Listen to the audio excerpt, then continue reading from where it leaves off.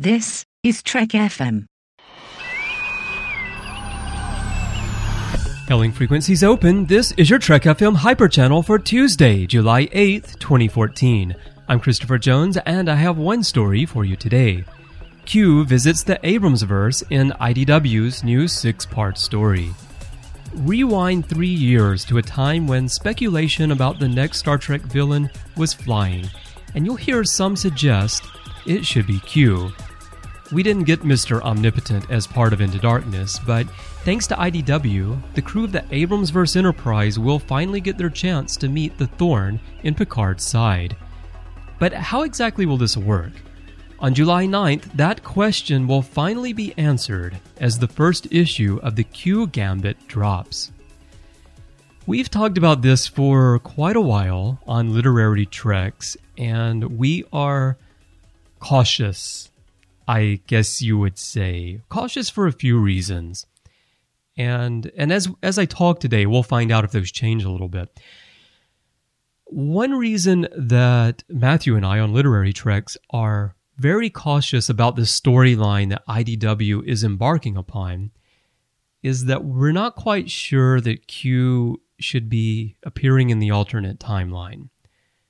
We think about how ruffled the feathers of Star Trek fans have been about what Paramount is doing with Star Trek, what J.J. Abrams has done with Star Trek, especially after Khan appeared in the last movie and was, significantly different than the Khan that we knew from Star Trek II. At the same time, if Q is an omnipotent being and the Q as a race, as a species, somehow transcend our existence and our linear time and can move freely both within space in terms of the galaxy or the universe, as well as time, because we see Q send Picard all the way back to when the Earth was first forming, when life was first taking hold.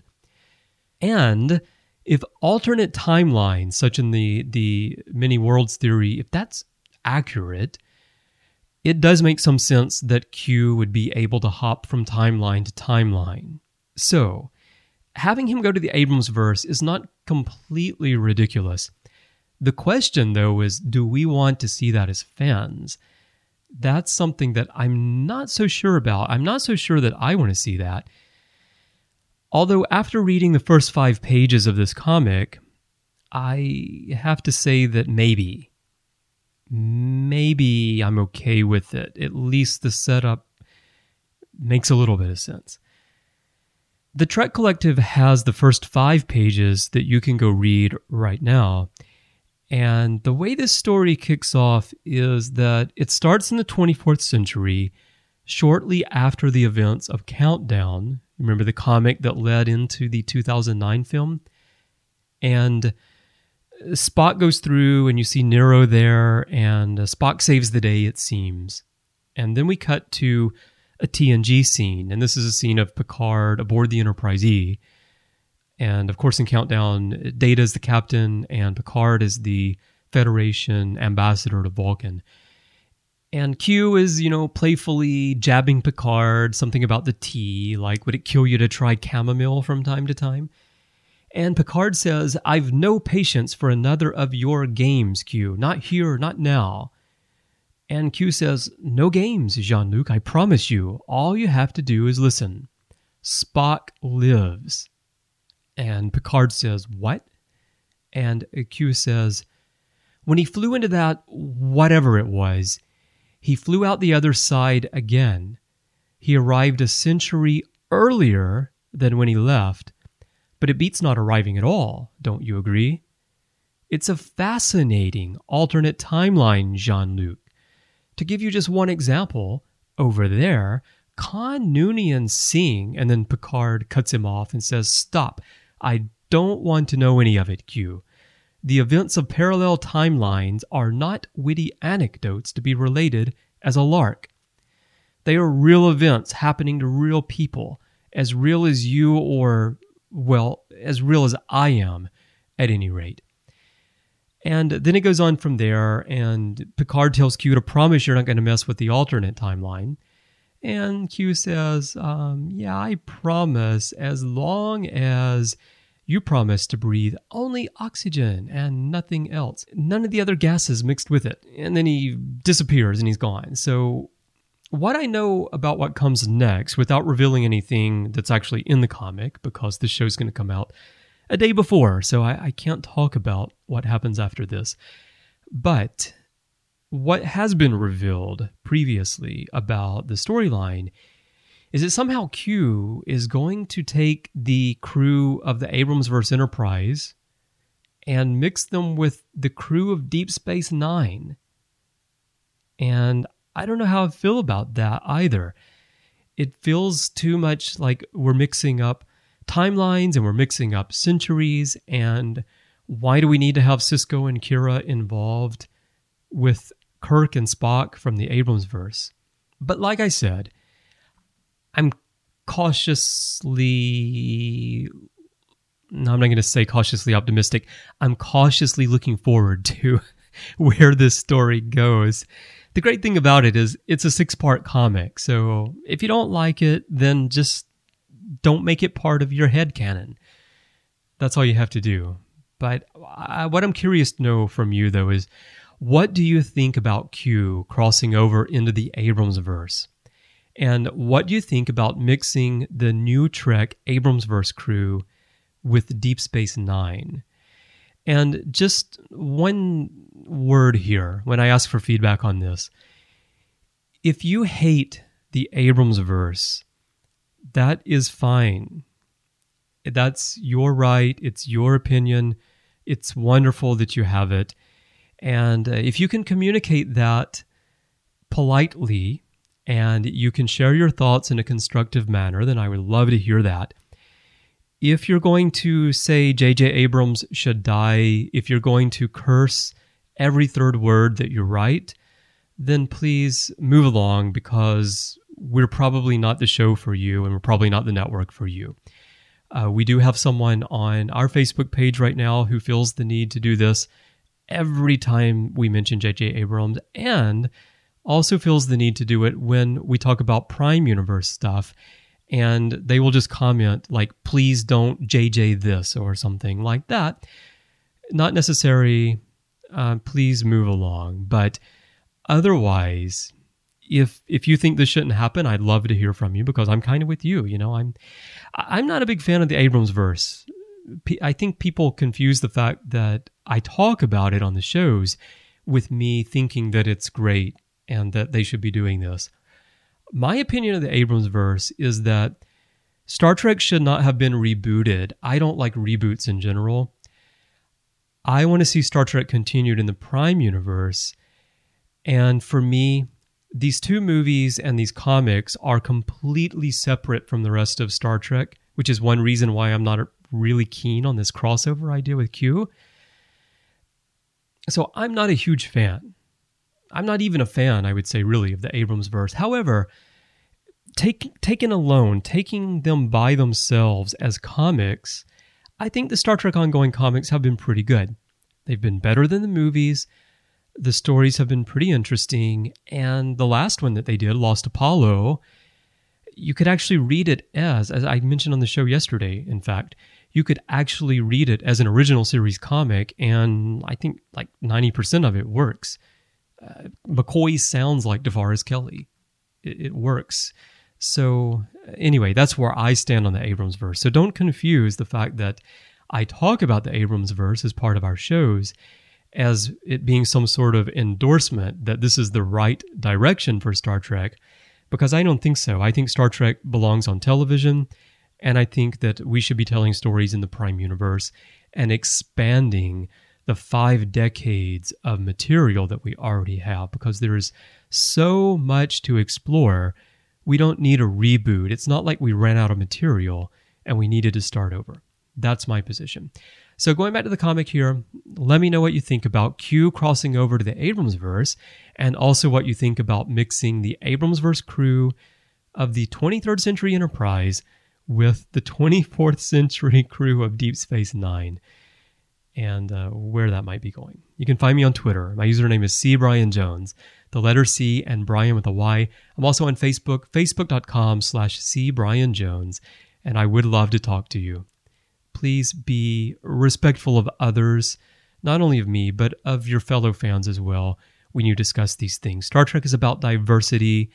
If we all had the same opinion, we would be missing the point of Star Trek. So I welcome contrary opinions. Just be polite and be respectful. All right. I have some feedback again. And well, speaking of differing opinions, here's some in the feedback. A few shows ago, I talked about the infrastructure for broadband internet in the United States. And I also talked about alternative energy and our need to really develop wind and solar and maybe things that we haven't even thought of yet. I received some feedback from listener Christopher Baca, who often sends us feedback and talks to us on Facebook as well as by email. And this is a case where Christopher and I have very differing opinions. And I'm going to read part of his feedback so you can see a contrary view to what I was talking about. Christopher says, when I was studying for my master's in MIS Infrastructure Assurance, we discussed how the infrastructures of the US and Europe were built, and how technology advances are different in countries that are building their infrastructure now. The US infrastructure is built off the railroads infrastructure.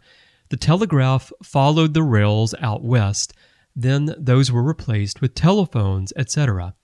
You see where this is going. So a lot of investments were made on those initial backbones.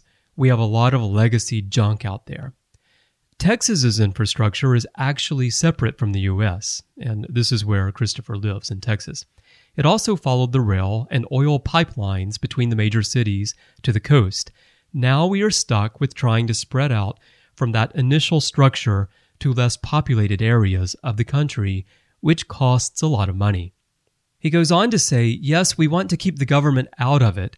The less they are involved, the better. Having the government compel companies or even nationalizing them leads to fascism, and we saw how well that worked out in the 1930s. So I just want to address this briefly here. Okay, like I said, I respect differing viewpoints. First of all, leading to fascism, this is an irrational jump. This is not where it logically has to lead. I'm not suggesting that the government nationalize companies in order to lay fiber optics to create better broadband infrastructure in the United States. I am suggesting that the government will have to do it because private companies will not do it. There is no incentive for them to do it. So because it is a national security issue, which I strongly believe that it is, I think it's the government's responsibility. Now, you can put an oversight committee on that, made up of civilians, which I think you should do. I don't think the government should have carte blanche to do something either. And I don't think the government should have total control over something either. I do think they need to lead the way. So I'm not talking about the government forcing companies to do something or nationalizing. I'm talking about leadership. That's the first thing. The other thing, all this stuff about the U.S. infrastructure, absolutely, I understand that. I know that that's how it is. You have to start over and lay fiber optics because just because that's the way it was done in the past and just because this legacy system exists, to use that as a reason why you can't fix the problem, that's really an excuse. You have to solve the problem somehow. If it involves doing what Google's doing, who I'm also not a big fan of, and I really don't want them controlling everything either, but they're at least taking the initiative to lay fiber optics. The U.S. is a tough situation. It's a huge country. It's a major undertaking to build a new infrastructure, but it's something that it's going to have to be done. So here's a story, actually, where I live in Japan. Going to the whole thing here about Texas's infrastructure being separate from the U.S. You'll remember March 2011, the Great Tohoku earthquake here in Japan, It was one of the, I believe, I think it was the fifth strongest earthquake in recorded history since they started actually recording earthquakes. It was a devastating earthquake, and I live about, well, how far? Maybe 500 kilometers from the epicenter, about 300 kilometers from Fukushima. We had rolling blackouts here in eastern Japan in what we call the Kanto region for a long time after that, because we didn't have enough power we actually did have enough power, and that's one of the things, but it came out later that the power company TEPCO was not really being honest about the power supply. But that's beside the point. The point is that we had rolling blackouts, but in Kansai, the western part of Japan, they had plenty of electricity to spare. We couldn't get electricity from them. Why? Because our power grids were incompatible. After World War II, one part of Japan had the power grid built on the US standard. The other part of Japan had the power grid built on the German standard. They're incompatible. And so we're sitting over here in the East having rolling blackouts. We don't have power. We have power to spare on the other side of the country. And we're a small country, right? You have to fix that. It has to be fixed. And they're moving to fix that. After that happened, they realized we have to do something. Same thing here that I'm talking about. So I feel like infrastructure issues, I know it's a problem, but it has to be addressed. So that's where I was going with that. Also, Christopher writes about alternative energy and says, as to alternative energy, right now, none of the technologies can support the needs of the world. There is no practical replacement for oil. Wind farms and solar farms are wreaking havoc on the environment as well, killing birds, animals, causing issues for people with the noises of the fan blades, etc. We need to keep exploring alternate forms of energy production because we will eventually come across a replacement that will work and be practical. This whole philosophy of trying to hamper oil production and coal mining is just hurting people and the economy.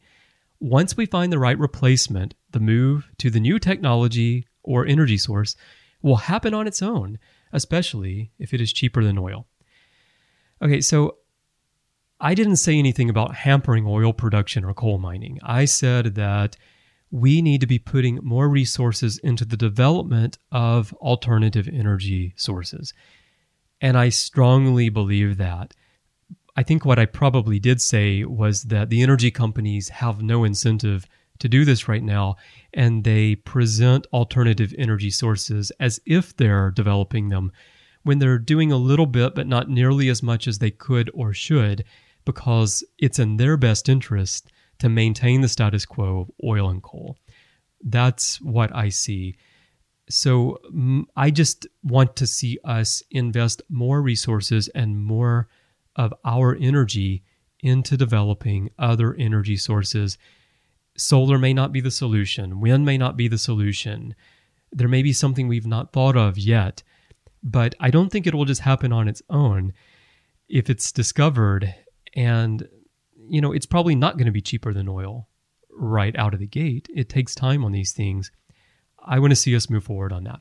So anyway, Christopher, thank you for your feedback. Obviously, we have contrary views of this, but I respect your view and where you're coming from, and I hope you respect mine and where I'm coming from. And again, this is, to me, again, what Star Trek is all about. And people are listening to the show and saying you're spending too much time talking about these issues, which actually aren't Star Trek issues, and you're probably right. But I did want to address the feedback, and I actually held off on this feedback for a couple of days because I didn't want to make the next show all about this again. But I did want to share it. So that's where we are on that. So again, thank you, Christopher, for your feedback and for listening to the shows and for supporting what we're doing here. I do appreciate it. I have a short network update for you today.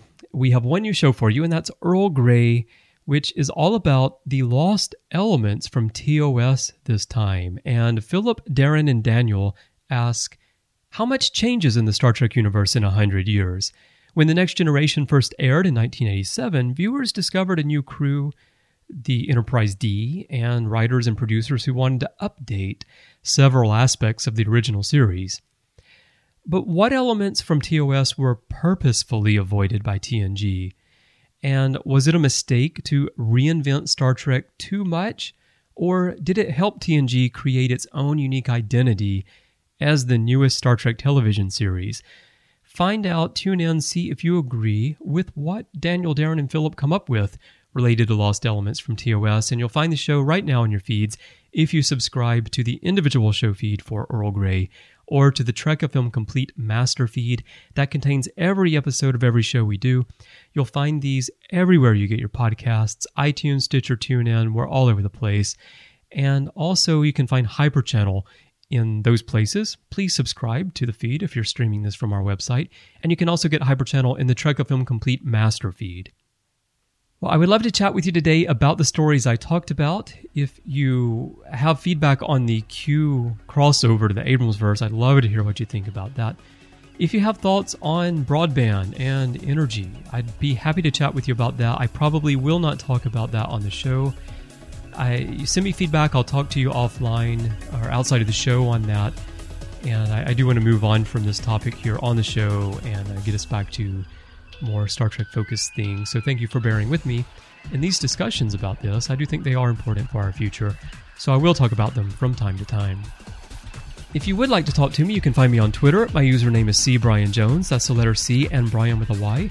Also on Facebook, facebook.com/CBrianJones. And you can find the network in these places as well. We're on Twitter under username TrekFM, on Facebook, facebook.com/TrekFM. On Google Plus, we have a community. We have forums at trek.fm/forums. You can also send me a voicemail through the website or use our contact form at trek.fm/contact to send me an email. Well, thanks as always for listening. I hope your week is off to a great start. I'll be back tomorrow with some more stories for you. And until then, go watch some Trek.